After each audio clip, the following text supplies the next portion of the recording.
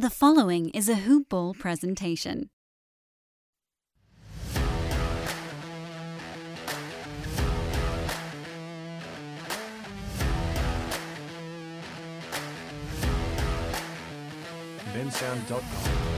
We are back here on the Hoop Ball Chicago Bulls podcast. Happy Monday to you. Hope that you are staying safe, that you are staying healthy, social distancing, but not being socially distant. Make sure you talk to your loved ones, your friends, your family, and your basketball faithful. And hopefully we here on the Hoop Ball Chicago Bulls podcast can get you through another week of shelter in place, quarantine, whatever you want to call it. My name is Greg Mraz, your host. A pleasure as always to be talking with you Bulls fans. Remember, if you have not yet subscribed to us, please do so. You can go to iTunes or Spotify or Apple Podcasts, Google, Stitcher, search Hoop Ball Chicago Bulls, hit that subscribe button, write us a review, leave a rating, do all of those things that are necessary to help grow this product. Now, we were off for a little while. We came back with an episode last week effectively saying that the season was over even if it wasn't. And I started to give a little bit of a projection for what I thought might happen. And going off of a couple of reports from Casey Johnson of NBC Sports Chicago and Joe Cowley of the Chicago Sun-Times that said that the Bulls would be trying to find a new executive to effectively replace Gar Forman and work alongside John Paxson. Well, the reason why we're recording an episode today is that got taken a step further. In a story that was filed to Adrian Wojnarowski, and you know this NBA Twitter, you know this NBA podcast listeners, that if Wojo drops a bomb, you know that number one, the source is reliable, and number two, it needs to be taken seriously. Because for the last 3 years, every time I want to look at something on NBA Twitter that has to do with breaking news, it comes from Adrian Wojnarowski. That's why ESPN paid him, I assume, an ungodly amount of money to become their Adam Schefter. So, Woj dropped a bomb on Friday night, saying that the Chicago Bulls have embarked on a formal search to hire a top executive with full authority on basketball decisions. This is from his story filed to ESPN.com. Quote, Chicago ownership has discussed the plan with Executive VP of Basketball Operations John Paxson and GM Gar Forman, those sources said. Paxson is likely to continue in an advisory role with the franchise. There are expected to be more ownership conversations with Forman about his future too, sources said. The Bulls plan to talk with several candidates to lead the franchise and expect to have new leadership well before the league resumes play following the NBA's shutdown because of the coronavirus pandemic. And it says, quote, this was again on April 3rd, that the Bulls will start to conduct electronic interviews next week, meaning this week. A couple of top candidates have emerged already, but one candidate has already pulled himself out of the race. These three candidates include Nuggets GM Arturas Karnisovas, Toronto General Manager Bobby Webster, and Indiana Pacers General Manager Chad Buchanan. Now, Buchanan has already pulled himself out of consideration, and we'll get into that a little bit later. But first, I want to talk about the significance of what was put out here. And I think that it is as significant of any Bulls story that we've seen come across in quite a long time. The collective Bulls fan or Bulls media member knew that the Bulls were not going to part with John Paxson and Gar Forman completely. That's not how Reinsdorf ownership groups work. If you're a Chicago sports fan, you know that the Reinsdorf family also owns the Chicago White Sox. And Kenny Williams was their GM up until a couple of years ago when they promoted him to this advisory presidential role and made Rick Hahn the GM and the guy that handles most of baseball operations. The Reinsdorfs don't just get rid of guys. They keep guys around because they are loyal to their guys for a fault. And the Bulls have had two top basketball executives since the Reinsdorfs bought the team. Jerry Krause, the late great Jerry Krause, and John Paxson. Paxson's been running the Bulls for 18 years. Which just goes to show how loyal Jerry Reinsdorf is to his employees. The fact that the Bulls are deciding to do this now proves a couple of points. Point number one, ownership knows that the organization has bottomed out. This season, more than I think any in recent memory, proves that the Bulls completely bottomed out. They had playoff expectations based on a core that they felt was ready to win, and they weren't. They had a coach that was put in place by management because management believed in that coach, and that coach completely failed. And to defend Jim Boylen a little bit, Jim Boylen is not a very good coach, but nobody else expected that Jim Boylen was going to be a successful NBA head coach. He bottomed out after 4 years at the University of Utah before they joined the Pac-12. So I don't think there's anybody out there that expected that Jim Boylen would have ever been an NBA head coach after he had gotten fired at Utah. So that's not Jim Boylen's fault that he gets hired as the coach of the Bulls. That's on John Paxson. That's on Gar Forman. That's on management. That's not on Boylen himself. So you look at that. You look at some of the misses in regards to trades. You look at some of the misses in regards to drafting. And granted, I actually think that the Paxson administration has generally drafted pretty well. Jimmy Butler is one of the best late first-round picks in recent memory, and one of the 2 best non-lottery picks in recent memory, him and Draymond Green of the Golden State Warriors, who was a second-round pick. So I don't think drafting has necessarily been that big of a problem. But I think a lot of the trades that have been made have not netted these guys back as much as desired. I think the Butler trade to Minnesota is going to go down as a black mark on John Paxson and Gar Forman's resume. You know, Butler has turned himself into a superstar. He was still under team control at the time. And while Zach LaVine's a nice piece, he's not a superstar. I think the trade of Taj Gibson to Oklahoma City proved to be a disaster. I mean, they got back Cameron Payne in that trade, and Cameron Payne is going to go down as one of the worst Chicago Bulls maybe ever. That guy wasn't even close to being an NBA player. And while I think that John Paxson and Gar Forman had some good drafts, they also had some pretty bad drafts. Think about Marcus Teague. That guy was a first-round pick. Denzel Valentine has proved to be a bust. Doug McDermott was probably one of the worst first-round picks in the last few years. I mean, you took that guy ahead of Gary Harris. Actually, they took Gary Harris and then traded with the Denver Nuggets to get Doug McDermott. And Gary Harris has turned out to be a pretty darn good player for the Nuggets. So I think the Bulls' acknowledgement of their failures is progress going forward. Now, I also feel like there could be some hindrances here. And that is if, like we said in our last episode, ownership wants to consider Jim Boylen to stay on as head coach. And that is why I believe Chad Buchanan pulled himself out of the running. So before we get into our 2 main candidates, I want to talk about Chad Buchanan. Chad Buchanan is currently the GM of the Indiana Pacers. He was hired by them in June of 2017 after being the AGM for the Charlotte Hornets. And prior to being the AGM there, he spent 10 years in the Blazers organization, with his main position being the director of college scouting. So what Buchanan does really well is scout collegiate players and be able to draft. And that's why he would have been an appealing choice. But he declined the interview request. And before this story even became a story, there were a lot of people in Chicago media that were bringing up Chad Buchanan's name. People like him. He's well respected in collegiate circles. He's well respected in scouting circles. But why would he turn down the Bulls? And I think the answer is twofold. Number one, I don't think he sees the Bulls as an advantageous situation for his personal development. I think he's in a better situation to grow that team than he does in Chicago. The second reason is I don't believe he feels like he could have full control if he's hired by the Bulls. And already in a situation where he's got a team that can compete right now, maybe he doesn't have as much authority in that situation as he might want, but I think he's going by the old adage that a bird in the hand is better than 2 in the bush, and I think that right now in Indiana he's got a situation where he can grow his personal career, he can grow that team, and potentially end up getting a better job. Now you're probably wondering, well, why is the Bulls not a better job? Well, the Bulls isn't a better job because it has turned into a worse job, which seems like I'm talking myself in circles, but I'm really not, and here's why. Because they've refused to change for so long, the Bulls organization has grown a negative reputation in NBA circles. As we've said on a couple episodes before, guys from Chicago don't want to go back and play in Chicago.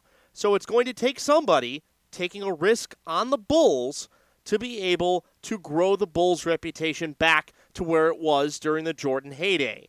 And I think during the first few years of John Paxson's tenure, especially during the Scott Skiles era when they had the Chris Duhans and the Kirk Heinrichs and the Ben Gordons, I don't know why I thought of Chris Duhon first. That was just the first name that came to mind. I think that Kirk Heinrich is probably a better guy to associate with those mid-2000s era's Bulls. But Paxson did a good job of building that team. He did a good job of building up the team around the 2010 era when they fell into Derrick Rose and were able to develop a team that could compete under Tom Thibodeau for an Eastern Conference championship. And they did that.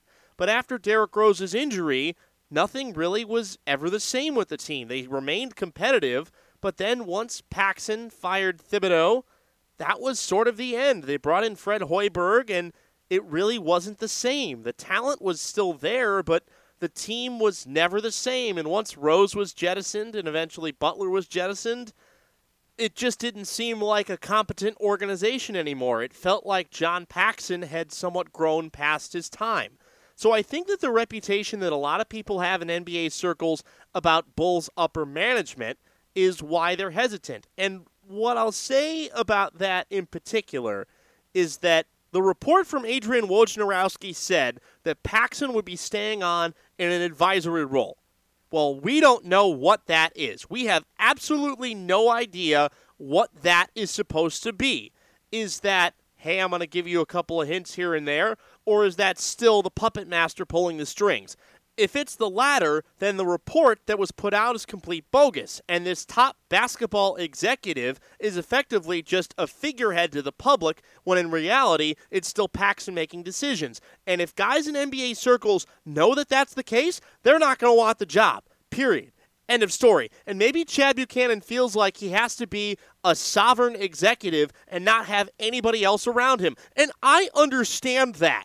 I understand wanting to have control of your own ship and put your own people in charge and bringing your own advisors.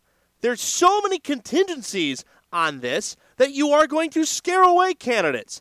And the guy the reports had a month ago as the top candidate for this job won't even take an interview. That should already tell you what this search is going to look like. So if you're able to find a top guy, a guy that you feel like can change the course of this franchise and will work within these parameters that you've set, granted how silly they might be, you've got to get him.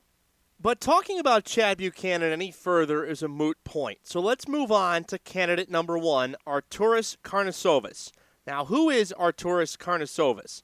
Karnisovas is the general manager of the Denver Nuggets, but he is not the top executive. Tim Connolly is the top executive. In June of 2017, Karnisovas got promoted from AGM to GM, and Connolly got promoted from GM to the president of basketball operations. So Connolly's the overseer of everything, but Karnisovas is the guy that makes the contractual decisions, the day-to-day decisions. One of his big signings was giving Paul Millsap a multi-year deal back in July of 2017.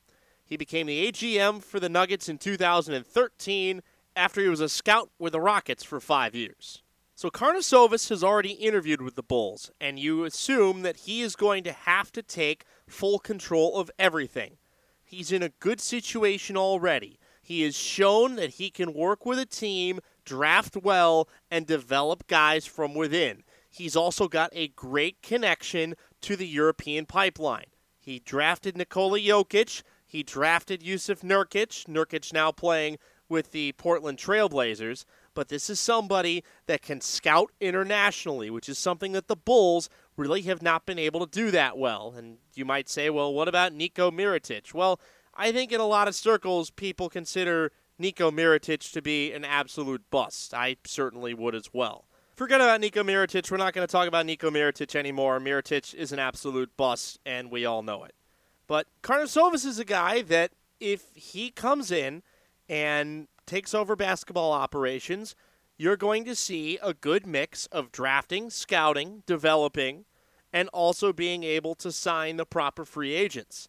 This is a guy that has a lot of respect in NBA circles, but you have to give him autonomous authority over everything. If he's going to take the interview, there has to be a conversation that says, this is my show, and if Paxson's an advisor, he does not have the final say on anything. It is my decision, my choice, my team. I get my scouts in place. We do this my way. And I think that's how he gets the job. Now, Where does it relate to Karnisovas and Jim Boylen? Denver has a coach in Michael Malone that is one of the most respected young coaches, and granted, young, it's his second job. He was the coach in Sacramento, but when he was an assistant coach with the Golden State Warriors, people thought he was absolutely brilliant. I feel like he didn't get enough time in Sacramento to prove his worth, but in Denver, he is proving to be one of the better coaches in the NBA, and the Nuggets are a unique team in the fact that most of their talent for being an elite team the last couple of years, most of their talent is homegrown. They have developed pretty much most of their talent. And what's one thing that the Nuggets have done that the Bulls have not been able to do? And that's find a big man. In fact, before they traded Nurkic, they had 2 big men. But I think people figure that Nikola Jokic is probably one of the top 5, maybe the top 3 true centers in the NBA. And granted, there aren't a whole lot of true centers anymore, but he's a really damn good basketball player. He's a good shooter. He's a good post-up guy. He's a really good passer. Jokic is a guy that you would kill to have as your 5 because he's an elite scorer from the post, which you don't see a lot in the modern NBA. And I feel like if you have that matchup advantage, you can expose a lot of teams' weaknesses in terms of how they're built. And he can even pop out and shoot the jumper once in a while. If Karnisovas is the guy that scouted Jokic and drafted Jokic, that's all the proof you need in the world to show that he is the right guy. Now let's go to our second guy, and that's Toronto Raptors general manager Bobby Webster. Like Karnisovas, Webster is the GM under President of Basketball Operations Masai Ujiri, who is one of the most heralded basketball minds in all of the NBA. He is given most of the credit for building the 2019 NBA champion Toronto Raptors, making the risk to trade for Kawhi Leonard, but also being able to draft and develop guys like Pascal Siakam and Fred VanVleet, amongst others, finding diamonds in the rough like Kyle Lowry, somebody that was rejected by a lot of NBA circles, but has really found himself as a part of the Toronto Raptors. Now, Bobby Webster has a very intriguing background. Webster is from Hawaii. He joined the NBA front office in 2006 working with the NBA Labor Relations Committee, where he advised the CBA signing in 2011. He also served as the NBA's Associate Director for Salary Cap Management before he joined the Raptors front office in 2013. So he's worked on the financial side of the NBA and the labor negotiation side of the NBA before coming to the Raptors, which shows you that, number one, he's good with money and good at managing contracts. That's a big part of it. So you have somebody like Webster, and then you counter him with somebody like Karnisovas. Webster, more of the financial numbers guy, and Karnisovas, more of the draft and development type of guy. But here is something that is really intriguing about why I think it's going to end up being Bobby Webster. His dad is from Chicago. There's a story that came out in The Athletic that said that he idolized Michael Jordan growing up and that he had a poster of Jordan on his wall. His dad is from Chicago. This is huge. There is an affinity for the Bulls there that I don't think anybody else in this search process has. You get a Bulls fan, a lifelong Bulls fan potentially, to be running the organization. If you give him this all-becoming title of the President of Basketball Operations, a promotion over what he has now in Toronto, and to run the team that he grew up rooting for, how do you say no to that? I'll tell you how you say no to that. If you're told that you got to keep Jim Boylen as your coach. I think that that would be a deal breaker for Karnisovas. I don't think that it would be a deal breaker for Bobby Webster.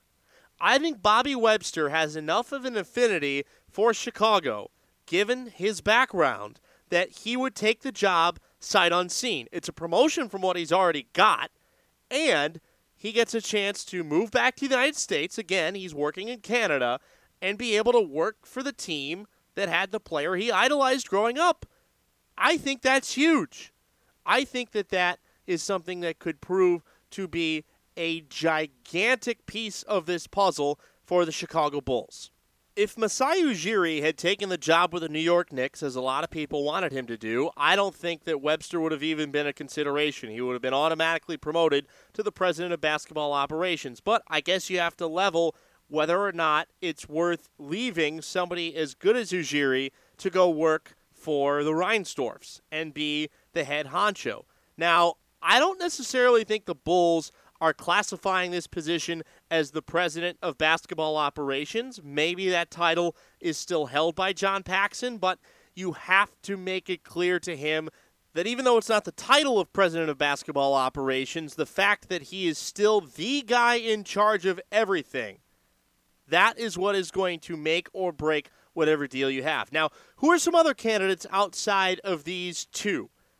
Well, Casey Johnson of NBC Sports Chicago reported the Bulls would like to speak with Miami Heat assistant general manager Adam Simon.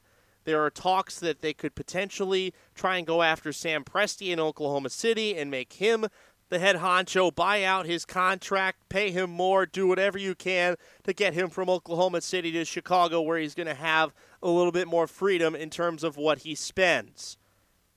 I don't necessarily know where this is going to go, but I think the guy you hire is going to end up saying a lot about what he'll be able to do. I know that the Wojnarowski report said that this guy is going to have full authority. As the old saying goes, I will believe it when I see it, because I don't believe it yet. I just don't. There is so much that has been shown in the way that the Reinsdorfs run their operations that tells me that this is not going to be what we're being promised it is. Just my inclination. Doesn't mean it's right, doesn't mean it's wrong. But that's just what I think. And what I feel like right now is that the Bulls have got to look themselves in the mirror and say, we've committed to going through with this process. We've got to go 100% or not go at all. Because if they don't go at it 100%, then there's basically no difference in anything that they've done.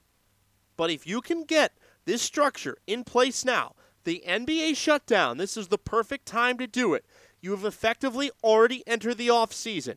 You make your changes now, and you are that much better of an organization going forward than you are if you wait and delay to make these changes until they're playing basketball again. And who knows how the NBA calendar is going to function out at this point.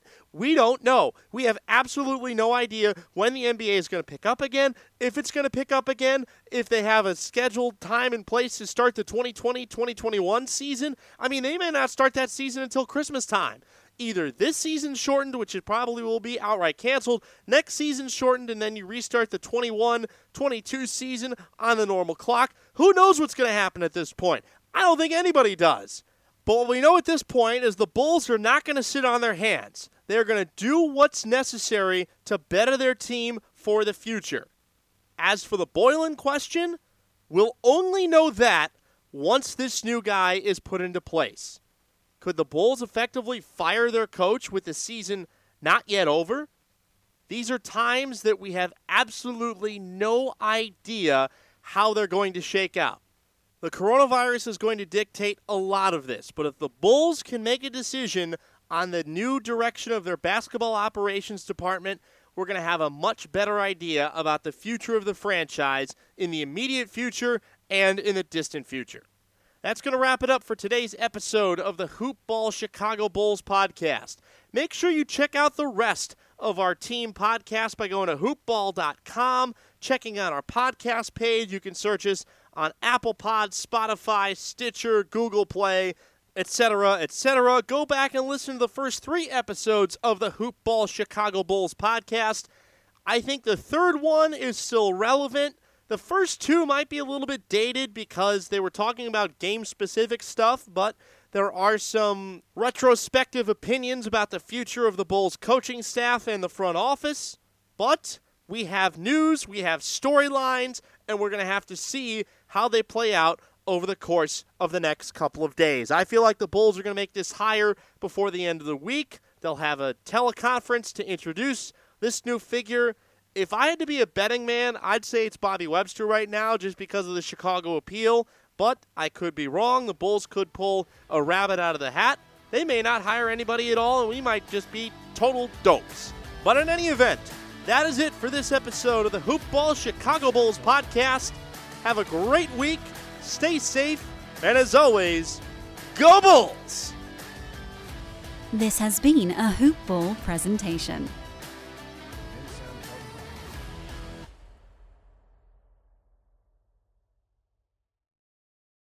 Vacation starts with VA. One thing you'll love about your trip to Virginia is that you'll never have to settle for one thing. All that you love is all in one trip. Start yours at virginia.org.